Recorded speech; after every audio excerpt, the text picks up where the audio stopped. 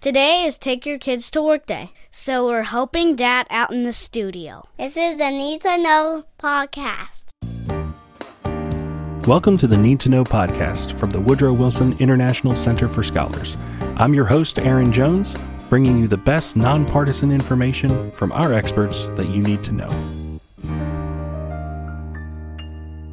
Today we're going to talk about supply chains in North America. This COVID-19 situation has certainly exposed a lot of issues in supply chains and how companies and governments are trying their best to make this work. And I think we're all trying to do our best, even down to the very individual level, to make our lives work. And that requires supply chains. And so we have Duncan Wood and Chris Wilson from our Mexico Institute here to talk from that side of the border, and newly minted Canada Institute Director Christopher Sands.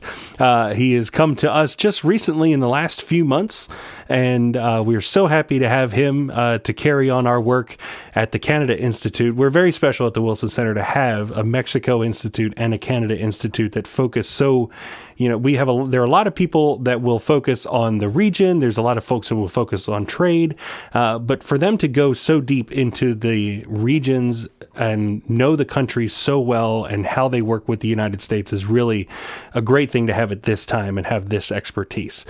So, Duncan, why don't you take it away for us and give us a little overview from what you're seeing? Thank you, Aaron, and good afternoon, everybody. Thank you for letting us into your homes. And if you're not in your home, if you're in an office, what's it like? I'm going to utter the words I didn't think I ever would. I kind of miss my office. We're going to talk about supply chains, and I want to kick off with something that happened last Friday.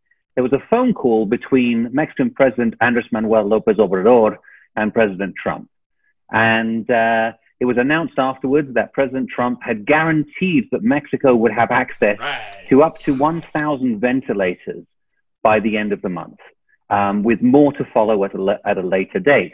This is not a gift. This is not foreign aid. This is so that Mexico can actually export those ventilators down to Mexican hospitals where they're desperately needed. Up until now, however, most of the traffic or the business has been in the other direction. It's been Mexican firms exporting ventilators to the United States. So why was this an issue?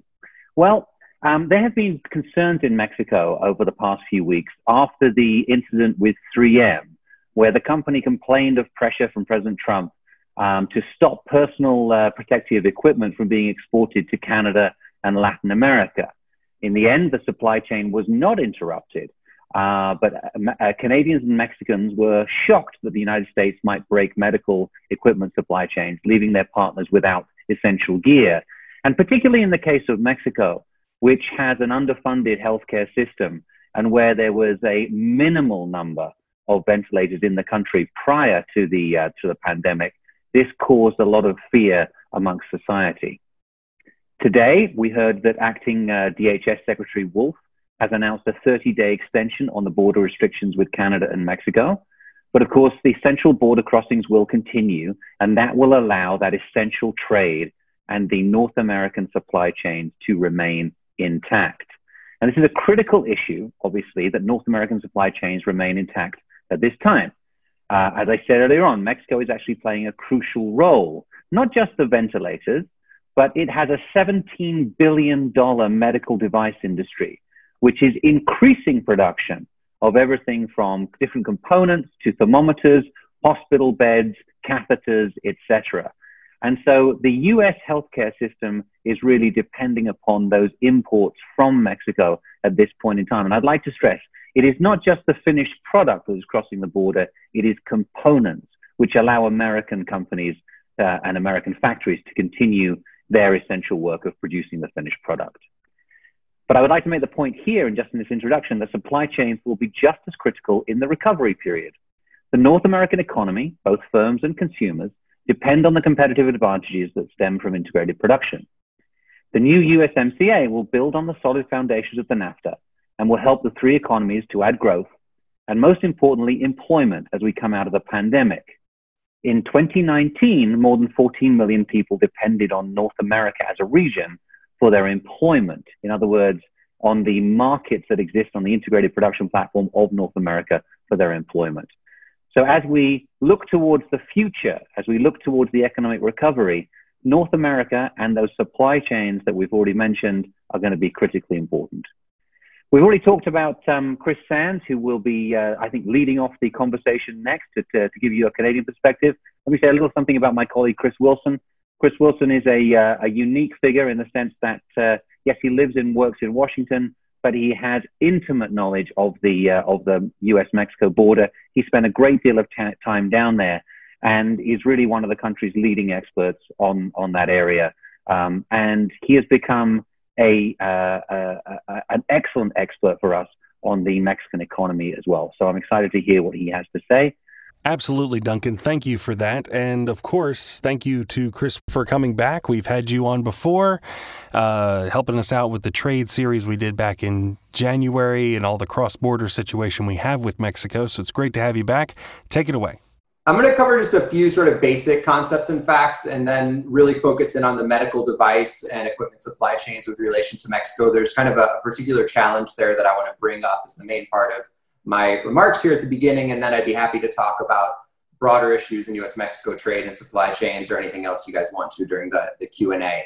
The first thing, and I'm sure many of you are familiar with this concept, is I want to bring up this idea of just-in-time supply chains.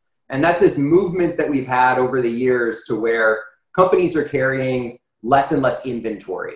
They've reduced their warehouse space. They've reduced how many days worth of product or materials used to build product are stored on site in order to cut costs, basically, right? So you have to pay for that warehousing space. And so if you can cut the amount of material that you're storing on site, then you can cut your costs. And to do that, so companies have moved to just, a lot of times in the case of manufacturers, just a couple of days maybe of product on site. But in the case of hospitals, we can actually say that they carry less and less inventory as well. And that's because in general, supply chains have become much more reliable over time. Supply chain managers are great at sort of managing this sometimes incredibly complicated task of, the course of producing an auto, for example, an automobile, thousands of components moving together around not just a country, but around the world that have to be there on time to keep production running. So there's this kind of very complicated dance that's going on all the time. And supply chain professionals are always asking themselves the question, what could go wrong with that supply chain? What do we do if a hurricane hits? What do we do if a big storm hits, an earthquake, any sort of disruption to the supply chain? Just a supplier goes down for financial reasons, whatever it is.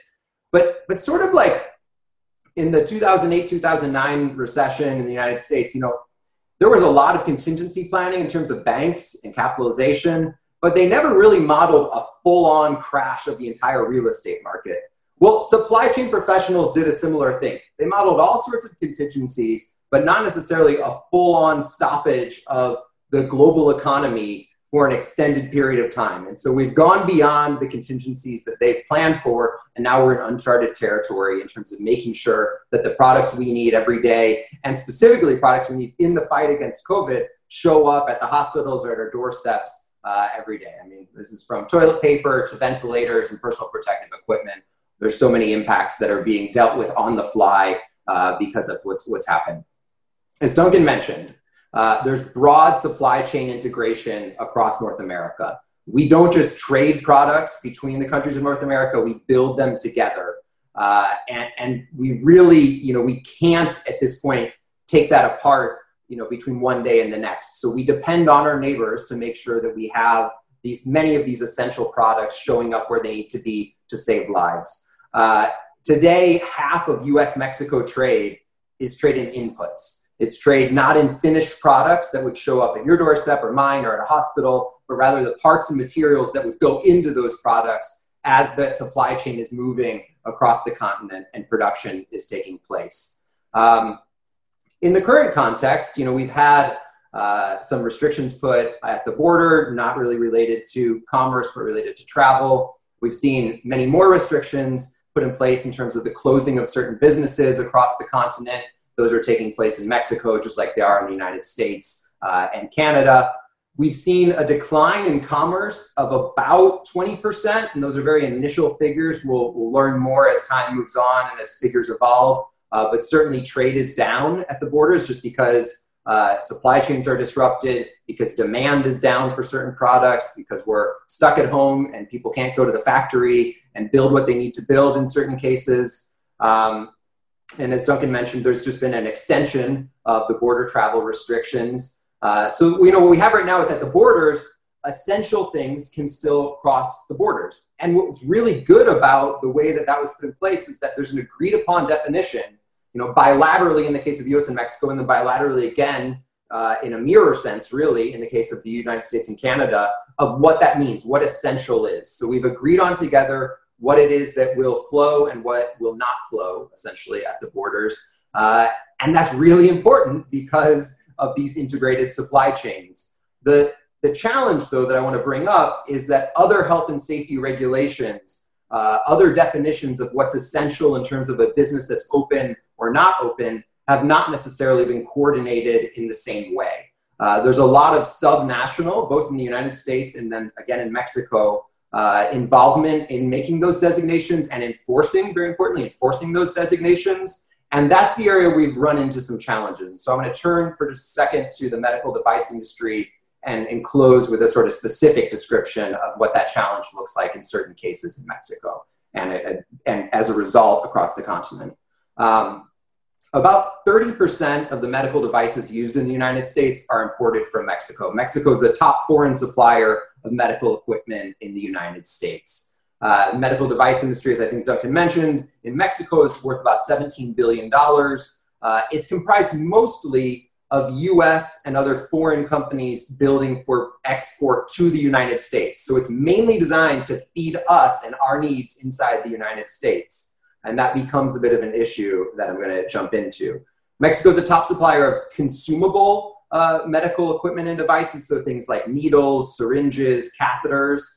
Some of those products are used in the fight against COVID, but some of them are not. But there's a smaller number of manufacturers in Mexico that are making products like ventilators or ventilator components that are very directly related to the challenge that we're facing right now. I'm going to just go through a few sort of examples of what these companies are and what that looks like to give you a flavor of it.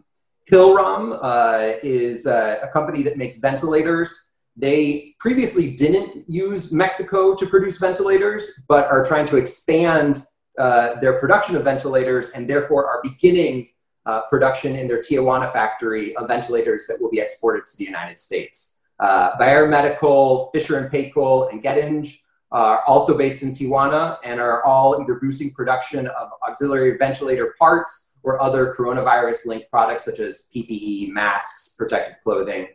Hematronic, that's an Italian company with a factory in Reynosa, Mexico, across from the border from Texas, is making extension tubes for IVs so that nurses can deal with patients without getting as close to them as they normally had to. So that's a special product that's being designed and manufactured now, to deal with coronavirus in the medical context.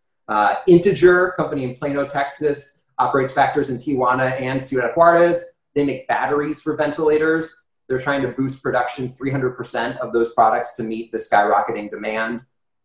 MFI International is a company based in El Paso, Texas, their production in Ciudad Juarez. They've shifted, they're normally a bedding and home furnishing company, but they've shifted to making hospital supplies, including things like body bags, actually, which is kind of horrible to think about, but necessary right now as a result of what's happening. So there's companies that have been in medical devices, but also companies that are converting their production to medical equipment, medical devices, and related products. But so this issue, though, that I was getting at is that there's a lot of production for export in Mexico, and that's, but there's a huge demand for these products in Mexico. And so there's a bit of a backlash and, a little bit of nationalism that's popped up there, just as there was some nationalism that popped up in the US around the 3M case that needs to be dealt with in a cooperative way to ensure that these supply chains continue to work.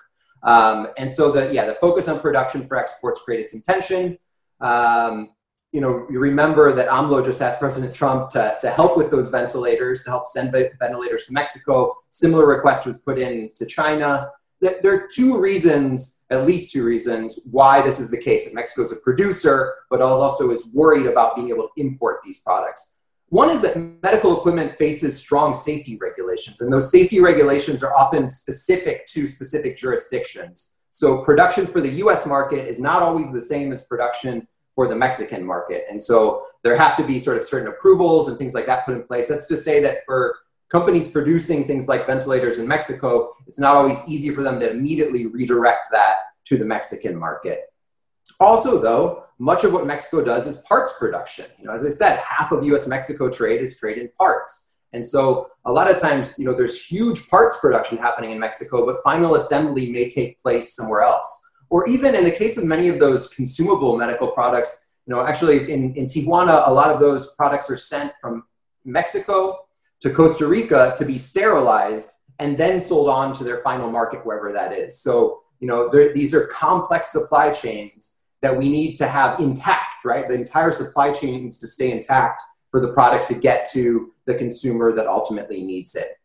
The most worrying example of this challenge that we're facing right now came up last week when the governor of Baja California ordered the closing of Smith's Medical factory in Tijuana. They're a Minnesota-owned medical device manufacturer. They make ventilators, to something that's vitally important right now in the fight against coronavirus.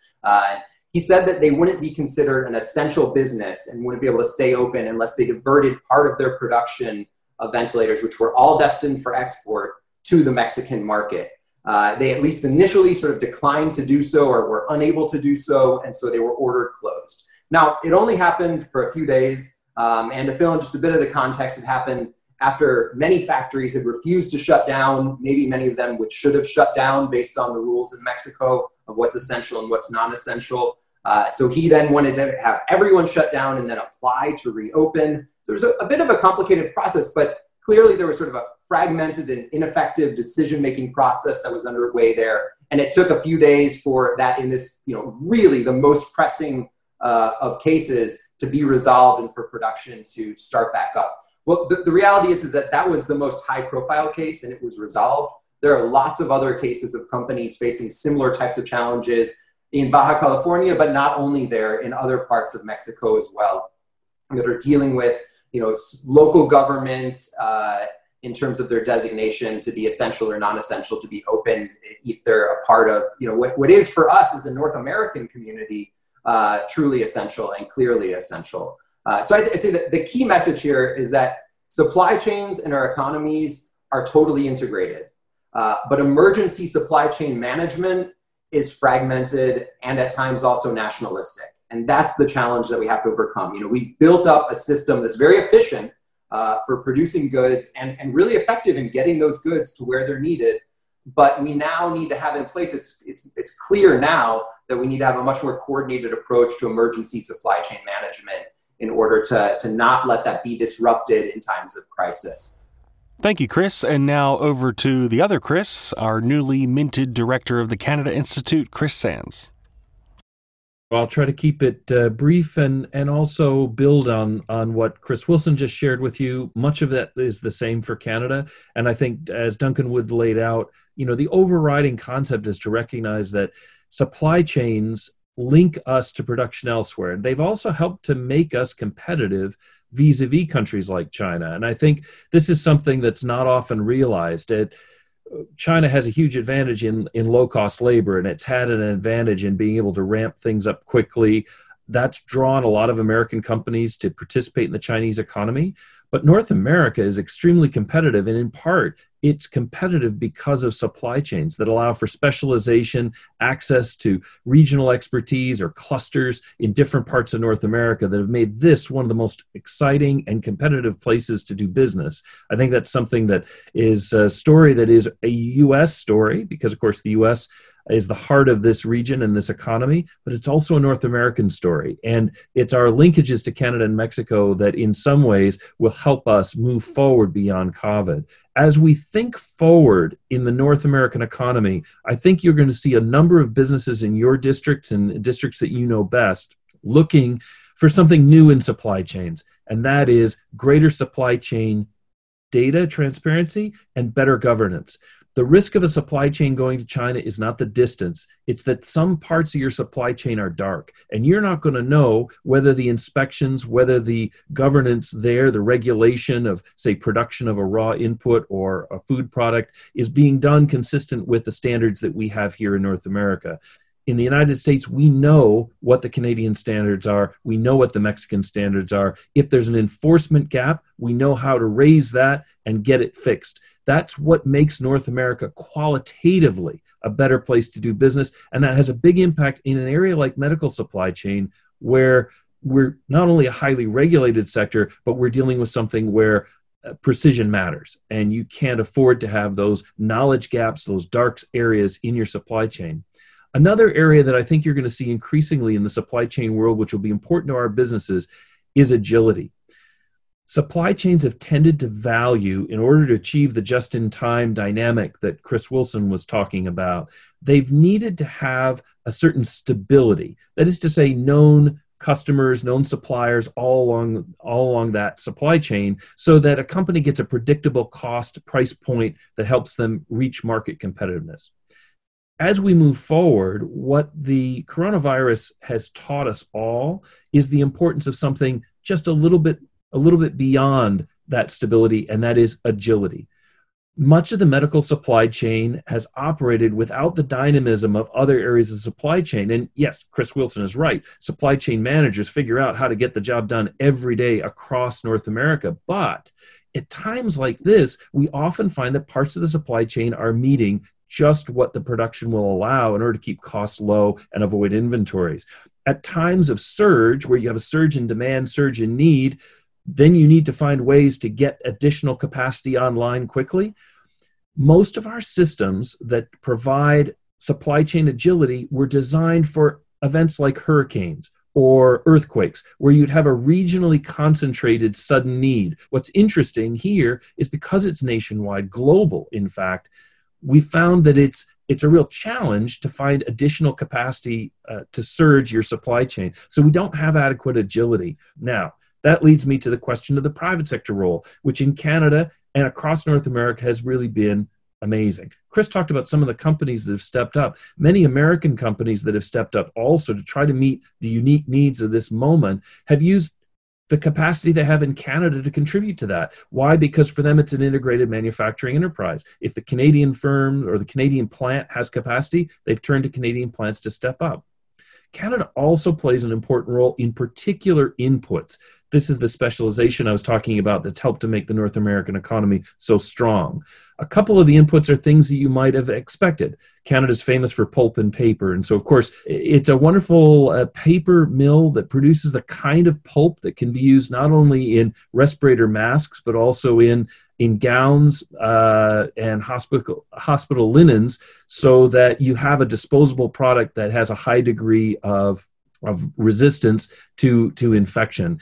That company is working flat out. They've doubled their production in just the last few weeks in order to meet surge in demand, but their customers are all in the United States, relying on this one plant to produce the kind of grade of material that they need. And they're ramping up to be able to produce even more. But that gives you an indication of the supply chain. Another aspect of the supply chain where Canada is particularly strong is in metals and raw materials. You don't think about it, but for example, titanium, which has a low risk of being infected. Canada is a high producer of titanium. They are a leading producer of gold, which is used in quite a lot of medical equipment. They are the number 5 producer in the world. They're the number 3 producer of platinum. And from platinum, they also produce thorium, which are both used in radiological detection devices, including things like MRI devices. Canada is also a big producer of lithium. They produce copper. They're number 12 producer of copper, aluminum, number 2 producer in the world of diamonds, which those of you who are looking at surgeries know that diamonds are very important for some of the optical surgical equipment. So Canada's producing not only those products in our supply chain that you don't think of as being primarily medical, they're producing additional capacity. They have additional capacity to expand production as we move forward and try to move away from sourcing critical strategic minerals and especially rare earths products from Chinese sources, which is something that the U.S. now has an executive order urging us to do. We've been moving some of the defense supply chain away. increasingly, I think we're going to be moving some of the civilian, but equally important national security supply chain away. We all heard about the 3M case, which was raised by Duncan, and I think the 3M case was also indicative because while it raised the question of the use of the Defense Production Act of 1950 in the context of this crisis, it also led to a very important recognition from DHS and FEMA, which indicated that Canada and Mexico would be exceptions and there would be no Defense Production Act usage invocation against companies in Canada and Mexico. Why? That decision reflected the tight integration of supply chains, which DHS is in a great position to know. So we've seen policy evolving over time, and I'm not saying, and I wouldn't say, you can never say governments won't make mistakes, but if you look at the way in which DHS and the U.S. administration have adapted to show the importance of Canada and Mexico, and you put that on top of your own congressional recognition of the importance of moving from NAFTA to the USMCA, I think you see a powerful reinforcement of the importance of North America for our future going forward. I'm going to pause there because I think I've said a lot. Happy to answer your questions and also to engage with my colleagues who really are a great team to have joined. Okay, a couple of questions that we've gotten in from some congressional staffers, and one I think kind of connects to this last question, so we'll take it first. To what extent can the U.S. go it alone and be self-sufficient in manufacturing, and are there some sectors where that could be possible and they would be better candidates for that than others? In the short term, no, is the answer. In the short term, we can't go it alone because we have these systems of trade in place in which we're either, importing the produce and products that we need. So, in the case of in the winter in the United States, over half of the fruits and vegetables that show up on your grocery store shelves came in from Mexico. If we just turn off trade, you won't be able to eat, right? I mean, so in the short term, no, is the answer. Your factories will stop working. We won't have the personal protective equipment that we need. We won't have the medical devices that we need. We just can't do it. It would be just more than shooting ourselves in the foot to do so. So the question then is really more of a longer term question. I mean, I think we're having some of this discussion in the short term about controlling exports. The 3M case is an example of that. Of course, what that does is it risks other countries controlling their exports. And if they retaliate against us and we end up shutting down trade, then we're in a dire situation. We're in that situation where we can't get the things that we vitally need today. And so in the short term, no, we can't go it alone, I think is just the facts, just the reality. The harder question to answer is in the long term, ought we, to try to incentivize a greater use of US-based supply chains? Or another way to ask that question is, should we use more regional supply chains, counting on Mexico and Canada, but not China, right? And those are much harder questions to answer. I mean, I think we have to just acknowledge that the basic reason that we have regional and global supply chains, production systems, is because they're more competitive, right? It's cheaper to get the products through those systems than it would be to just make them in the United States. That's why US companies invest abroad is in order to bring down their prices and serve the global market at a better price point, maximize economies of scale, utilize lower labor costs, all that kind of stuff. So if we want to have more of it in the United States, then we're going to take an economic hit to get there. And so the question is, in what cases is it worth it to take that economic hit in order to have your supply chain be a little bit closer to you? In certain medical devices and equipment, maybe it is worth it to have a backup supply ready to be able to be produced in the United States in the case of calamity. But in the case of, an automobile, I don't know, is the member that lives in your district willing to pay an extra $1,000 for their car in order to have it produced locally and not use Mexican production components along with components coming in from Korea and other places? That's a tough question, but it certainly has an impact on jobs and things like that in the United States. Aaron, can I just add a twist on that? I mean, yes. In a way, I think that's It's a very good question. We obviously, in the defense production supply chain, we're very choosy about who do we allow in and out, because for national defense, that makes sense. We pay for it because not only do we have the best equipment in the world militarily, it's expensive. And so, as Congress will know, that's a tough trade-off, and you don't want to do that in every part of the economy. I want to highlight two things that, especially as we move from COVID to getting the economy going again, which will be really important, where I don't think we want to rely on ourselves. One is personnel. I grew up in Detroit, and the Detroit hospitals rely on nurses who come over from Windsor every morning to work in not only the VA hospital, but the hospitals in the community. In a similar crisis, well, smaller scale, but that many people remember, Hurricane Katrina, one of the challenges we had as a continent, as a continental community, was that as New Orleans wrestled with the impact of Hurricane Katrina, Canada stepped forward and said, we could offer you utility workers who could help get the electricity going again, and some poles to kind of get the power lines going again. And Canada and Mexico stepped forward and said, we'll send a military hospital and a soup kitchen, like a kind of mess tent, so we can help feed people in the emergency.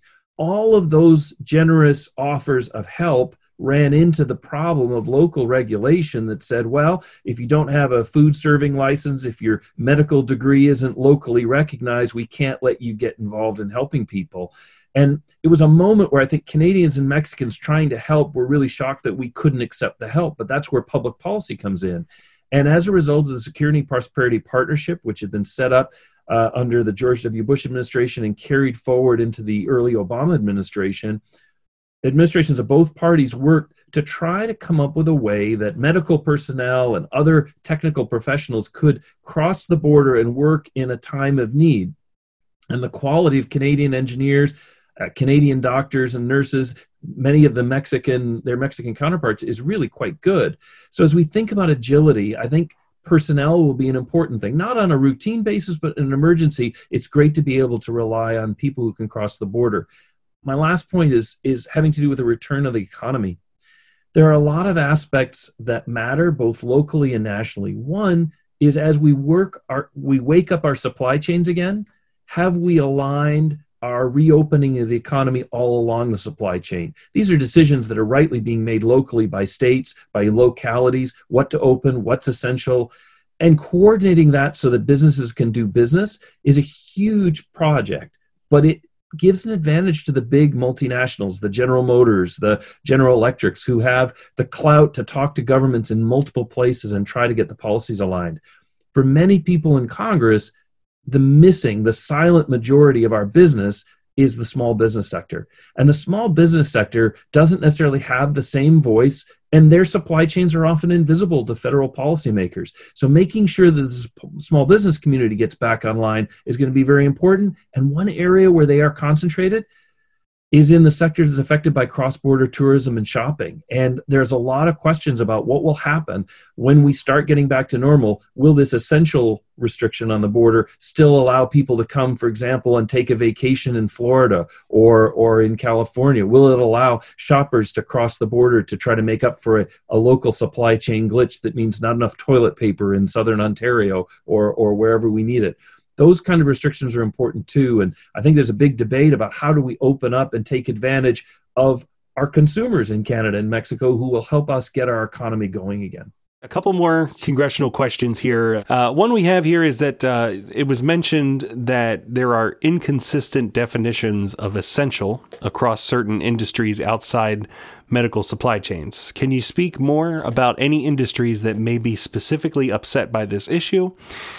They've received some feedback about plants that were closed in Mexico, which provide materials for essential services in the U.S. because they don't provide materials for that same service in Mexico. And I think one of our experts was talking about a situation like that in Mexico where a plant was closed for that reason.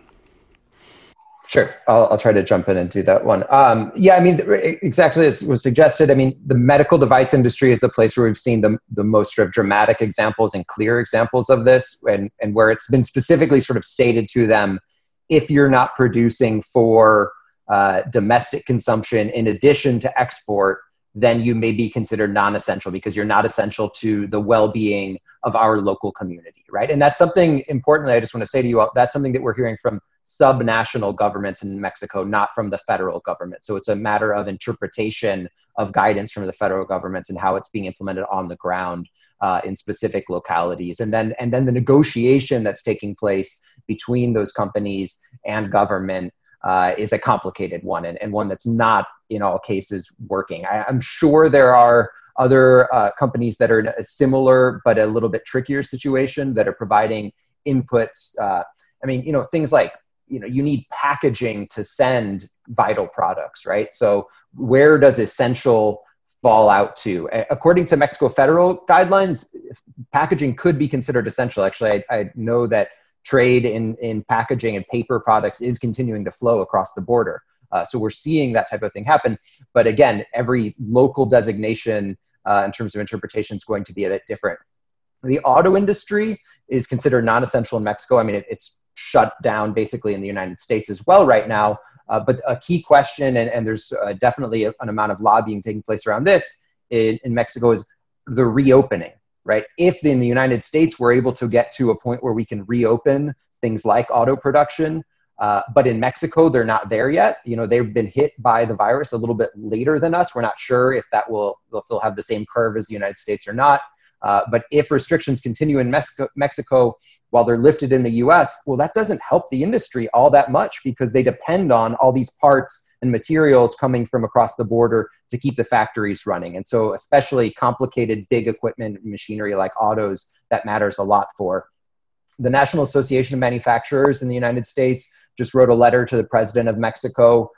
Really it was a broad message, but essentially arguing that manufacturing across the board, it should be considered essential, or at least that's how I read the letter. I mean, they're saying that if we get into too many this yes, but this no, we're going to miss too many things that end up being an essential part of the supply chain, even though we're not sure at the moment that they would be. They don't sound like they are, but it turns out that they facilitate the parts maker facilitates the ventilator maker, and the ventilator saves our lives, right? And so we ought to be very careful in making these designations of non-essential in manufacturing in general, and maybe ought to just be looking instead to be finding ways to reopen factories in the safest way possible.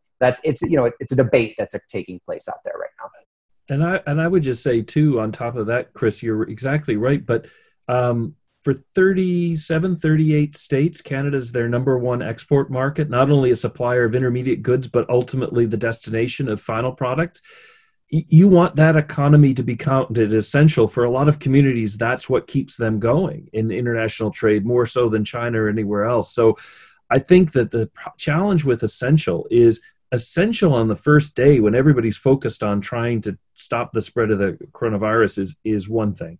As weeks go by, the essentialness has to start easing up. So because more becomes essential just to live and have a decent quality of life.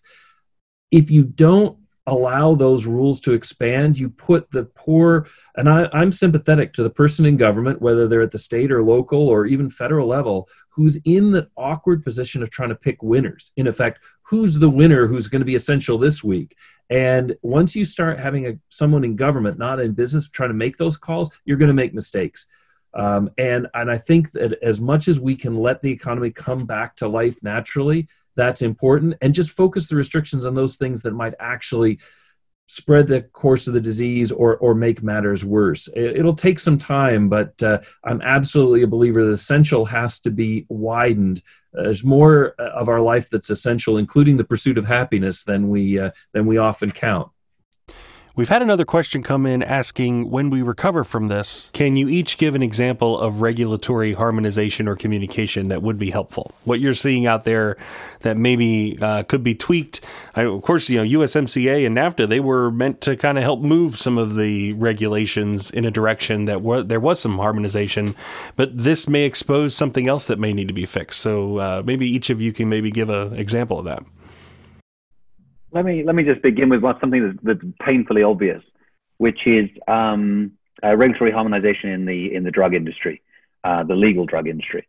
In Mexico, the regulator there is called COFEPRIS, and over the last 18 months, they have approved precisely one new medicine in Mexico. As we come out of this crisis, there are going to be various vaccines and treatments that are going to be tried out, and we find that they're effective, but it's going to take months more to get them to market in Mexico because of how the regulator works. If we had I'm not suggesting a unified regulatory process, but a much more harmonized process where we could simplify it because it's been approved in one of the countries, then we know it has a fast track to approval in the other two. I think that would be something that would be of enormous benefit and obvious in the current situation. Let me jump in on something maybe a bit different than that. I think that we have lost an opportunity, but we could still recover it. After 9/11, we set up these programs, and they've been mentioned earlier, on trusted travelers and trusted shippers.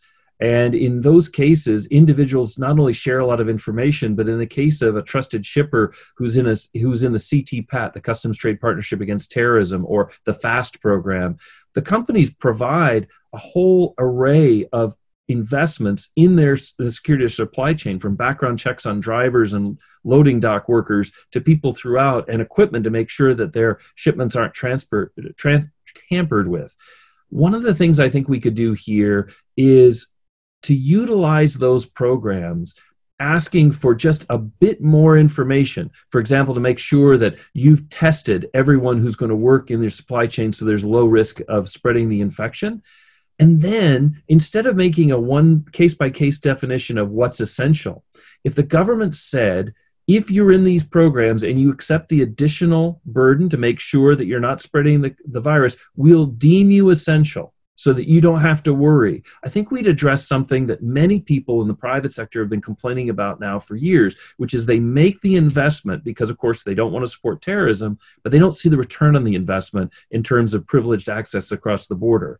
Now, if we recognize their investment by saying you're going to not have to worry about being essential, your activity can continue, I think we get greater pickup and participation in those programs. We'd also be using the programs to fight the new challenges that we face. And I think that's an opportunity all three governments could coordinate in order to make this the recovery work a bit more smoothly.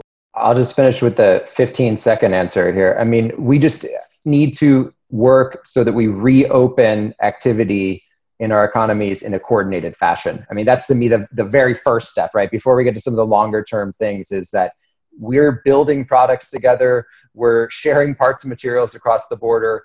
If we don't reopen in a coordinated fashion, our companies won't open, because they can only open fully when they receive those products and those inputs for production from across the borders. And so, we have this system right now. Whatever you think about it, we've got it right now, and we need to coordinate how we reopen our economies as a result of that. Well, thank you to all three of you, Chris, and Duncan. Chris Sands, welcome for the first time to the podcast. So glad to have you with us. Any of you out there that have other ideas for topics for other episodes, feel free to shoot us an email, needtoknow@wilsoncenter.org. We're happy to hear from you, happy to provide something that maybe is useful to you in this time. So, until next time. Thanks for listening. Goodbye, everybody. Awesome. Thank you, guys. Want me to make your voice sound like Kylie Ren? Here. Today is Take Your Kids to Work Day. This is Anita Balata. Goodbye, everybody. How about thanks for listening? Okay. Which is what we agreed on. Yeah. All right, ready? I'll do a count.